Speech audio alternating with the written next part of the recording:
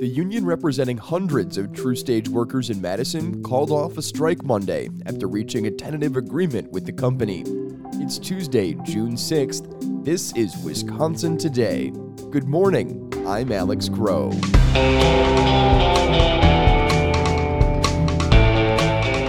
Coming up, Hope Kirwan reports on a public hearing for PFAS testing and cleanup legislation. And Gaby Vinick has a story about how remote work has given some rural Wisconsinites more freedom. Stay with us. Our world gets more complex all the time. You rely on WPR to turn complicated issues and the news of the day into understandable language. This essential service that you count on relies on your support. It's the largest source of our funding. If you've never given before, make a contribution now of, say, $10 a month at 888-202-2552 or WPR.org. After a 2-week strike, about 450 union members at a Madison-based insurance company have returned to work. Jenny Peak has more on the negotiations. While contract negotiations are continuing, employees are going back to work at TruStage after their union and the company reached a tentative agreement on some key issues. Those include cementing remote work and making the company unable to call employees back into the office without a reason.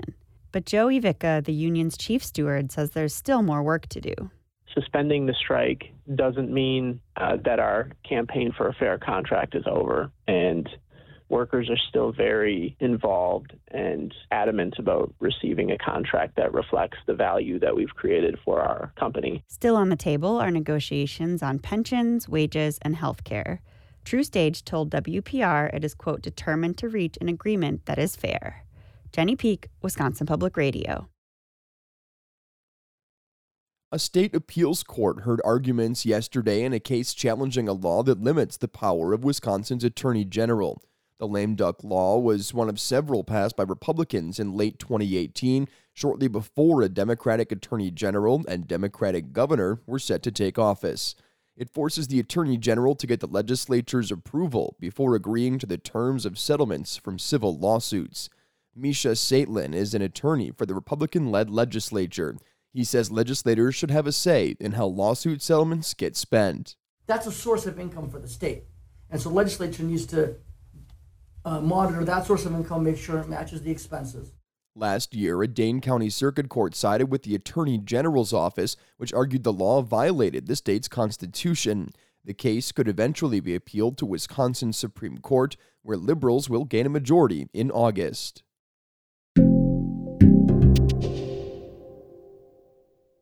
Environmental and industry groups had support and criticism for legislation on PFAS during a hearing on Monday.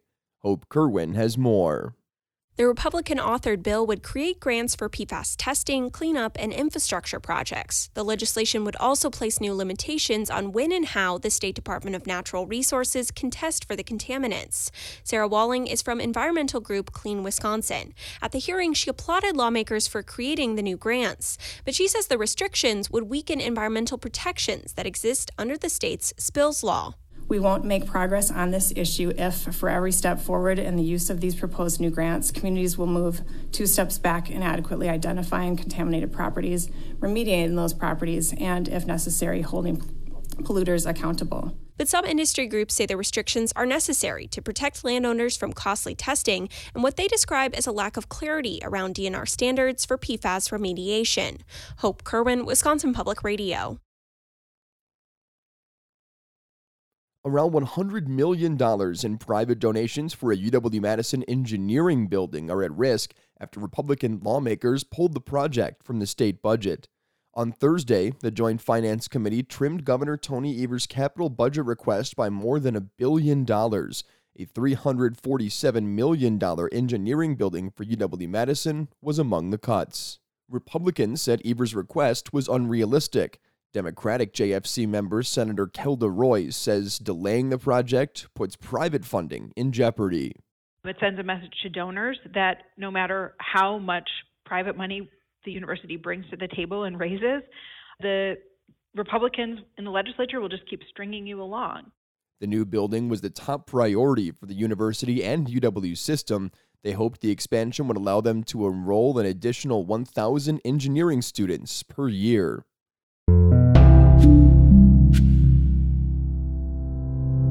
A bipartisan group looking to build trust in elections launched a Wisconsin chapter yesterday. As Anya Van Wagtendonk reports, Keep Our Republic wants to educate voters in battleground states. The group Keep Our Republic launched in the aftermath of the 2020 election, when misinformation about voter fraud fueled a deadly riot at the U.S. Capitol. In Wisconsin, that mistrust also led to a costly investigation that turned up no evidence of fraud. Former Republican legislator Kathy Bernier will direct the Wisconsin chapter of Keep Our Republic. So we just want to shine a light on the electoral system, and we want to get participation from lots of individuals in our communities that will help disseminate the information, factual information. The group has bipartisan leadership, including former Lieutenant Governor Barbara Lawton, a Democrat, and former Governor Tommy Thompson, a Republican. Anya Van Wagtendonk, Wisconsin Public Radio. Coming up, we've got a story from Gaby Vinick about working remotely in rural communities. Stay with us. You tune into Wisconsin Public Radio for news you can trust, conversations that draw you in, and music and entertainment that make your day better. The largest source of funding for everything you value on WPR is listener support. Join the team that makes WPR possible. Become a sustaining member. Make an ongoing monthly gift and share WPR with your entire community. It's easy to sign up at WPR.org. And finally, some people who worked remotely during the COVID-19 pandemic have returned to the office, and some employers are moving to limit remote work even further.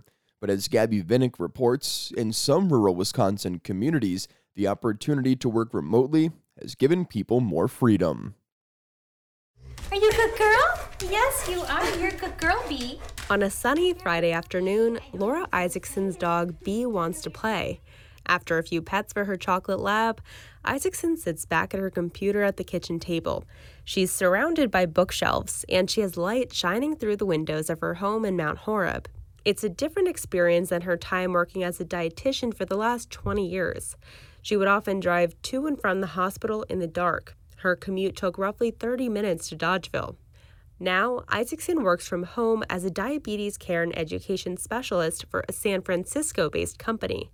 She's one of more than 400,000 remote workers in Wisconsin. I am so much happier right now. I don't think I even realized before how stressed out I was, trying to balance being a mom and working full-time outside of the house. Isaacson is one of millions of people who first worked remotely during the pandemic.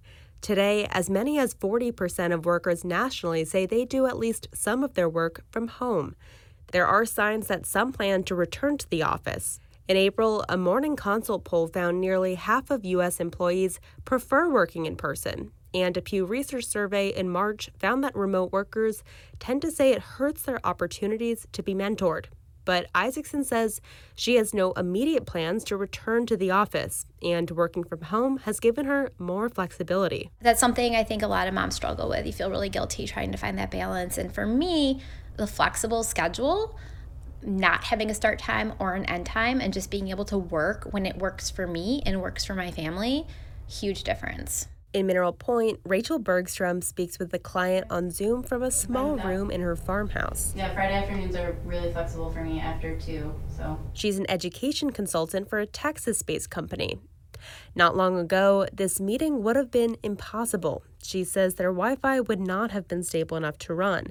But in recent years, millions of federal and state dollars have gone to expanding broadband access in Wisconsin. It now reaches more than 90% of state residents. That infrastructure has helped Bergstrom connect with colleagues all across the country. For her, remote work meant an end to years of leaving her home at 5 a.m. She had to wake up early to catch a ride on the state van pool to her job with the Wisconsin Department of Public Instruction.